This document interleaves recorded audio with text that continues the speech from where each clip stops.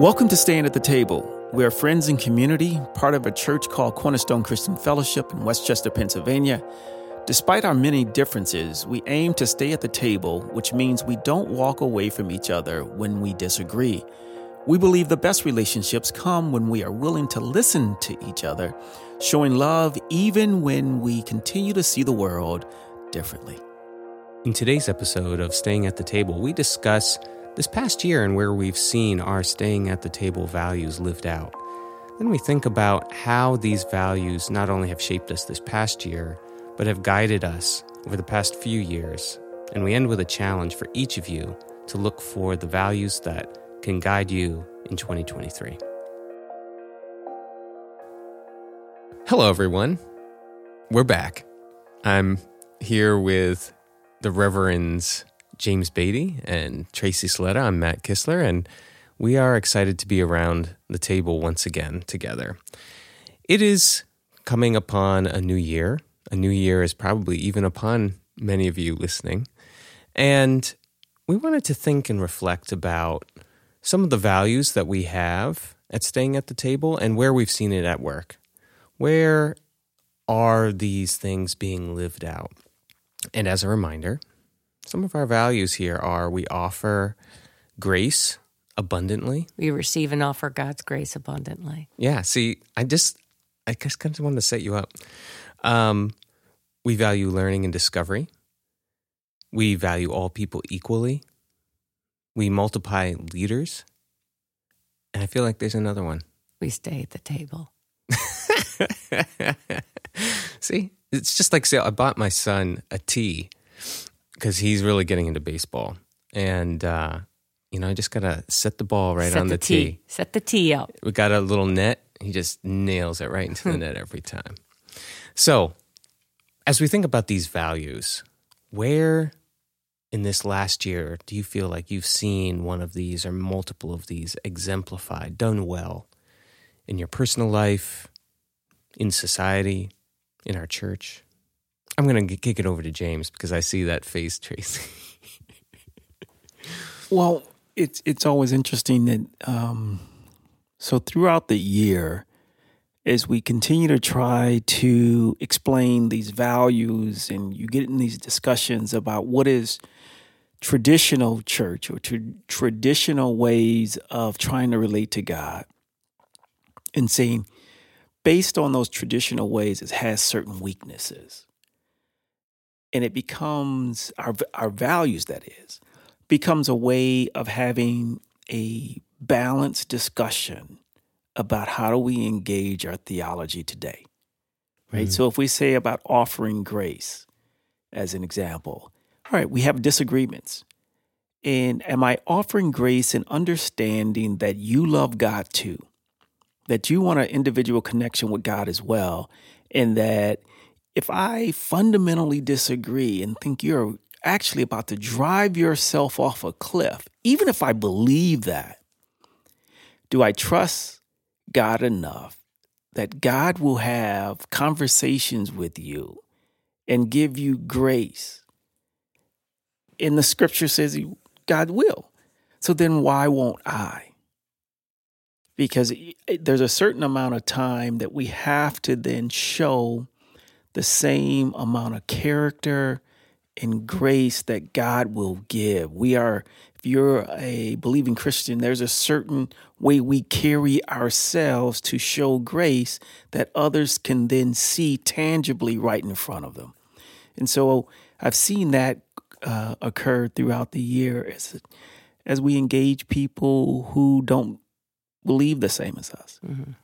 and have a way of approaching the Bible that is extremely structured and extremely set, full of rules that create this boundary of in and out, and the ability to then, because you've done some things that they believe that puts you out, to attack you. Instead of, in those moments, isn't that the time to show grace of how Jesus would have addressed anyone at any time? So that's an example I have. Mm-hmm. Yeah, I can think of some of our conversations. We've had a whole series of financial conversations within our church. And I can think of a number of times where we needed grace for each other when things get heated, when, sensitive topics are being discussed. I can think of 2, 3, 4 meetings right off the top of my head where, heartbeats start racing. And what really helps us hold together and move forward is that underlying foundation of knowing we're going to offer grace to each other, and that we can walk away not just saying I'm done with you, or kind of, running into our corner with a little hissy fit, but we have a foundation of grace that we can move from. I agree with that. I have watched the elder team really cover one another over and cover difficult conversations over and move in fearless love and fearless caring that, I've been a part of the elder teams of Cornerstone Christian Fellowship for 25 years. And to watch this team specifically really implement grace, receiving and offering God's grace in abundance, even embracing learning and discovering, allowing what you were saying, James, allowing people to grow, allowing God to be God in their lives. That's part of embracing learning and discoveries, is embracing it in others as well. Mm-hmm. Valuing and respecting all people equally. I've really never been a part of a team that has been this determined to move in this way. I think with me personally this year, what has really come home, I'm the type of person, or have been, in the past, just the kind of person that wants to find someone to blame, wants to find, we've had a lot of challenges this year at Cornerstone, financially, along with just people dealing with so many different things. And oftentimes when people are dealing with things in their life, they kind of lash out. So, and the pastor, oftentimes will get that. Yeah. And, in the past, I have kind of either breathed it in and taken it personal, or even in regards to the challenges within our church, you find a scapegoat to kind of help you process it and move through it. And for me, my mantra is, that I've taken on is that there's no one to blame. It just is what it is. And there's no one who's an enemy. And even if the person feels like they're an enemy, they're really not an enemy. They're coming from a different place, maybe of pain, maybe of confusion, fear, anxiety, whatever that might be. So there's been I think, for me personally, a tremendous growth in resting in the conflict, or resting in the difficulty, and learning to go, there's no one at fault. It just is what it is, and God has a path through. So, trying to hang on to loving fearlessly and our core values they don't work unless they work when you're within the conflict or the tension. Yeah. That's when you have to implement. And there's been a real journey of that this year. Yeah. When you're thinking about not blaming, I think about in my work scenario where a lot of what I do is framed, at least in theory, around learning, looking at innovative work, people trying new things. And my role is often coming to look, to see how is it doing, to document progress. And it's been interesting when people, their first reflex is often fear, because they imagine this blame cycle coming. If these things don't work the way we hoped they would work, then there's an assumption that blame will follow. And someone's going to be at fault. Someone's going to be at fault, and that puts my job at risk. That puts the money for this project at risk. We're going to lose, as compared to really being able to grab on to the possibility and this idea of learning as part of life, as an iterative process that we go through over and over again, and that the only failure is to just not learn from what happened before. That's really hard for a lot of people I've seen. And so when I see people who are ready, there was one person in particular, I kind of was like selling my services to a variety of people. and you get a lot of like nods and you don't hear back. But, there was one person who was like, I got 5 projects for you. Like he was just ready to roll. And you can see the beauty of when you have a heart that's ready to learn, it's like so much good soil for things to grow.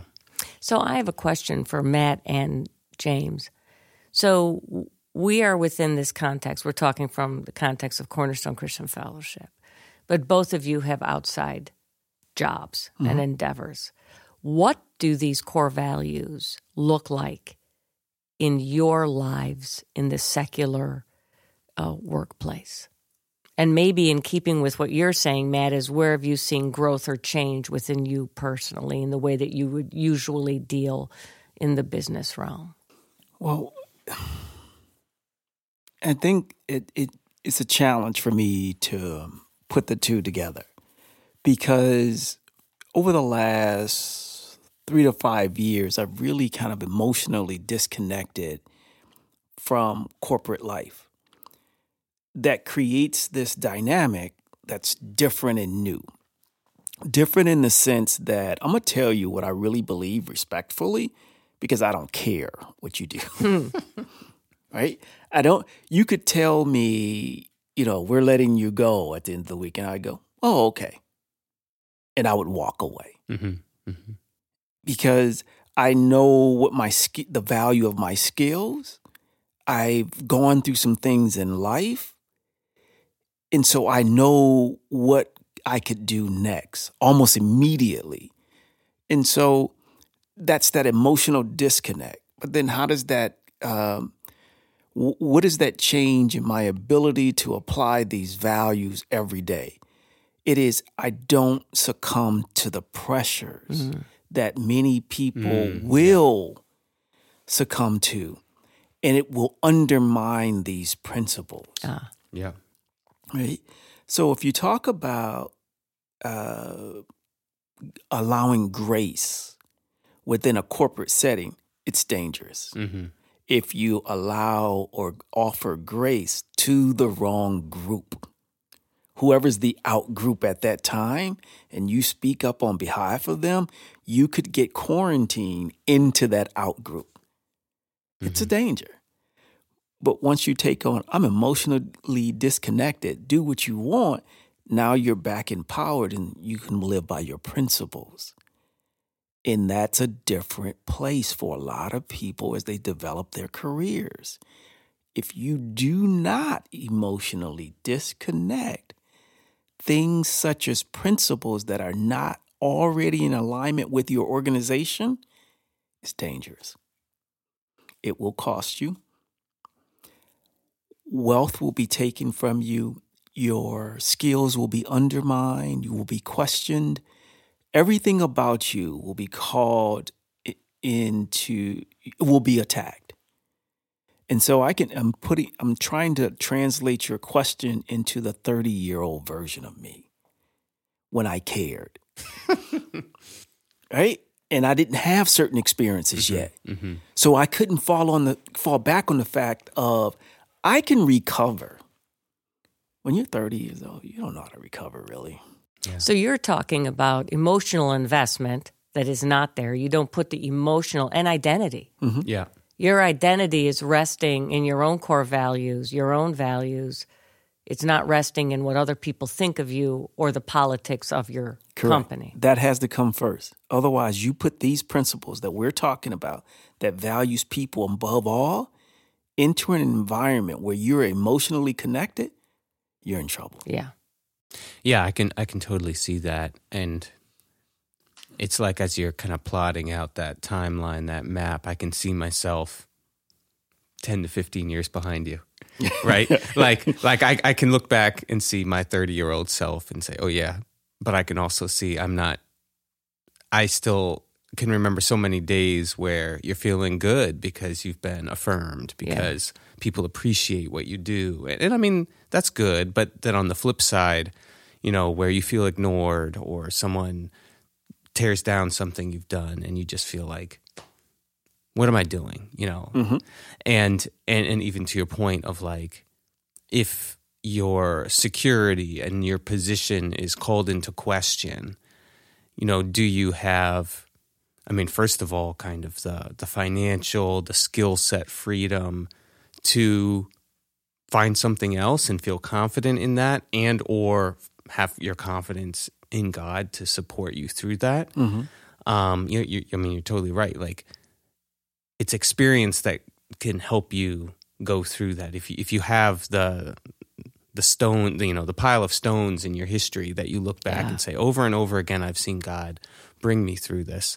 I have a couple piles, but, it still can shake me sometimes. And I think, to me, that what, we're referring to as emotional disconnect, that's almost a form of valuing all people equally, including valuing yourself. You're not putting, like you said, identity, not putting your identity in that workplace, and that frees you to let go of the fear, of the anger, and and the games, and just say, I'm just going to live my life. Yeah.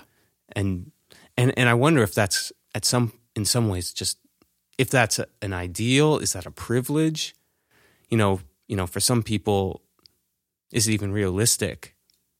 Is there really another job out there? Is that a realistic way to live? It makes me think of, in the coaching world, there's something called detached involvement. Mm-hmm. So you're involved, you care, you're compassionate, you are involved in the circumstances, situation, but you're detached from the outcome. So I don't know if it's as much, I don't care if I get fired, as much as it's, I know my identity is not in here, in this space. And I can move as a compassionate human being, but I don't have to be attached. And that's what I heard you saying when you were talking about it being emotionally detached, is your emotional stability is not built on whether or not anybody in your organization looks at you and says, it's always great to be praised and for people to go, you did a great job. We all need that. But it's not, your identity is not attached to that. Yeah, and I think, so I'm thinking about this a little bit more and saying, okay, what do these principles, stay at the table principles, do for you as you're in corporate, or as you have different aspects of your career and your life? I think it allows you to use these third-party things to have a discussion with a person of why I can't follow this organization's edict, and have it in an intelligible way of it. It's not, I am not towing the company line or doing what my boss said, and say, hey, I have a fundamental disconnect, a fundamental problem with how this impacts people, or how this, the repercussions of what we're trying to do, because of these principles that I live by every day. Yeah. Mm-hmm. That I can name clearly. That I can name clearly, that has constructed this person that you see in front of you. The results you see out of me is constructed out of something I believe in. Right. And those results become in jeopardy if you start undermining my principles. Right. Right? The thing you like about me starts to get eroded if you ask me to do exactly what you're asking. And I'm telling you, that's in conflict with my core principles. What's interesting about this conversation is how many people enter the workforce saying, I have core principles, and can clearly, as you said, Matt, articulate them, right? How many people enter into life, family, I don't care where you are, and there's not this foundation. Like when I'm looking at Cornerstone as an organization, especially the leadership, we are all operating on the same wavelength. So, and we have given permission to one another, to question, what does it mean to love fearlessly in this situation? What does it mean to receive and offer God's grace? Like, these aren't just things we have written on the wall. And I wonder how many people actually can enter into the various areas of their lives going, these are my core values that I'm going to live my life by. And I think even we as Christians have gone, well, I know Jesus Christ as my Lord and Savior, right? Yeah. Well, what does that even mean? Right. Right? So there's something interesting about this conversation. Well, but isn't that, you said how many people have them? And I would say an extremely small number. Right. And it's not that people are negligent. I would put it in the context of, remember how long we debated and discussed these as a team. Oh. How many people have a group around them that they can sit and go for months thinking about, mulling over, interpreting the core value of what does it mean to value and respect all people equally. Think how many hours we talked about that. And then preached on it. Right? Mm-hmm. Or developing leaders. What we talked about it for a long time. So it's almost saying to all of us, if you don't have someone around you where you can talk about the things that beyond the words that mean, what does those words mean to you? You are at a disadvantage. You can be pulled into different things unintentionally every day. Yeah. Because you don't have a clear understanding of what all of these things mean. Yeah. Right? Certain simple words like love. Well, what does that mean to you? What does honor mean to you? Yeah. What does respect mean to you? And we just take the Webster's dictionary version of these things instead of, no, in my life, that value means this. Yeah. Yeah, I really can connect with that. I think about my experience leaving college. And one of the challenges is, in some fortunate situations, you can have that group, you can have that context. But in university specifically, there's this end and then you're done. And unless you're very intentional, you lose it all, right? You don't have the classes that bring you together. You don't have the same rhythms. And I remember the advisor of our Christian fellowship gave us a book called Out of the Salt Shaker and Into the World. And essentially a sense of how do you intentionally go and live your life now that you're free to do whatever you want. Mm-hmm. And the big thing that stuck me at that time was, do you decide where you live based on where you can get a job? That was the question that was most kind of pertinent to me, because I could live anywhere. Right? I was now a free agent, right? Mm-hmm. I could go anywhere, try to get a job in San Francisco, Tacoma, Dallas, or Augusta, Maine, right? Mm-hmm. But was there an intentionality? Was there a discernment? Why am I living someplace? Why am I putting my life on this trajectory? And to your point, what are the values that are going to undergird that decision making? And to me, it reminded me a lot about the verse where it talks about, do not be conformed to the patterns of the world. There's almost a machine that, like the lazy river that just takes you right down, right? Mm-hmm. After you graduate, you get your internship, or you get into this kind of job based on what you've done. You listen to your advisors, and there's a very clear pattern.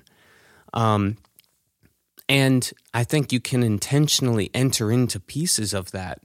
But what often happens is, without those underlying values to guide you, you just roll down the lazy river and you end up someplace and you're like, why am I here? Yep. Why am I was talking to someone, they're working 60, 80 hours a week and they're just burned out, and they're thinking, I don't know why I'm here. Mm-hmm. What do I even do? How do I move forward? Yeah. So I think because I think you're pointing out a very interesting point, especially for young people. You end up living in a city because of the job. Right. And the city that you're in may be totally counter to the culture that is for you. But you're going to where the job is instead of, no, In the United States, there are many different cultural environments. One of them really resonates with me. I'm going to go there and trust that I'll find the job that's for me to support me being me. Mm-hmm. Instead, we take the career and then allow the career to shape what we will become. And I don't think any of us intended that. I know that I didn't. So my career started out in Memphis. So in Memphis is a certain culture, a lot of good food, a lot of good music, but it's a different pace. And that pace wasn't for me, but I went because the job told me to go there. And then I went to a city I said I would never, I literally said those words, I will never move to Minneapolis. And there I was for 14 years. Wow. Mm-hmm. Right? That was not on the scale. That was not on the path. But something took the place of who I thought I was and what resonated with me culturally, spiritually, socially, and turned me. Mm-hmm. In 14 years. Yeah. I remember when we moved in, I told my neighbor, hey, we're here for 24 months. He laughed.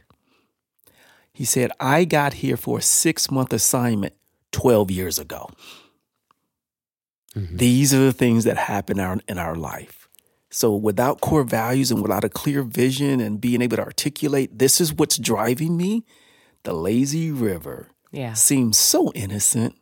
Mm-hmm. And takes you totally off course. Yeah. Yeah. Well, I've really appreciated this discussion. And as you are thinking about the new year, this can be a challenge to each of you. What does it mean to define your core values in this next season? How can you, even in small ways, help shape your life in the direction you want to be going instead of on the path of least resistance? Mm. I think that's a big challenge, and I don't think anyone's doing it perfectly, but we hope that what we're sharing, these values that we hold so closely and we value so much, can help guide you on that path and help you find that foundation for yourself. So I think that's going to be it for today. Thanks so much for listening. Hope you have a great day. And Happy New Year. And Happy New Year. Happy New Year. Staying at the Table is hosted by Dr. Tracy Saletta, Matthew Kistler, and James Beatty, and produced by Hear It Sound and Studio. Got a question or a comment, or a topic you want discussed? Email us at adminccf@gmail.com. We'd love hearing from you. And don't forget to subscribe to keep up to date with new episodes coming out. And if you're feeling kind, leave us a review on whatever platform you listen to podcasts. Find out more about Staying at the Table at cornerstonewestchester.com.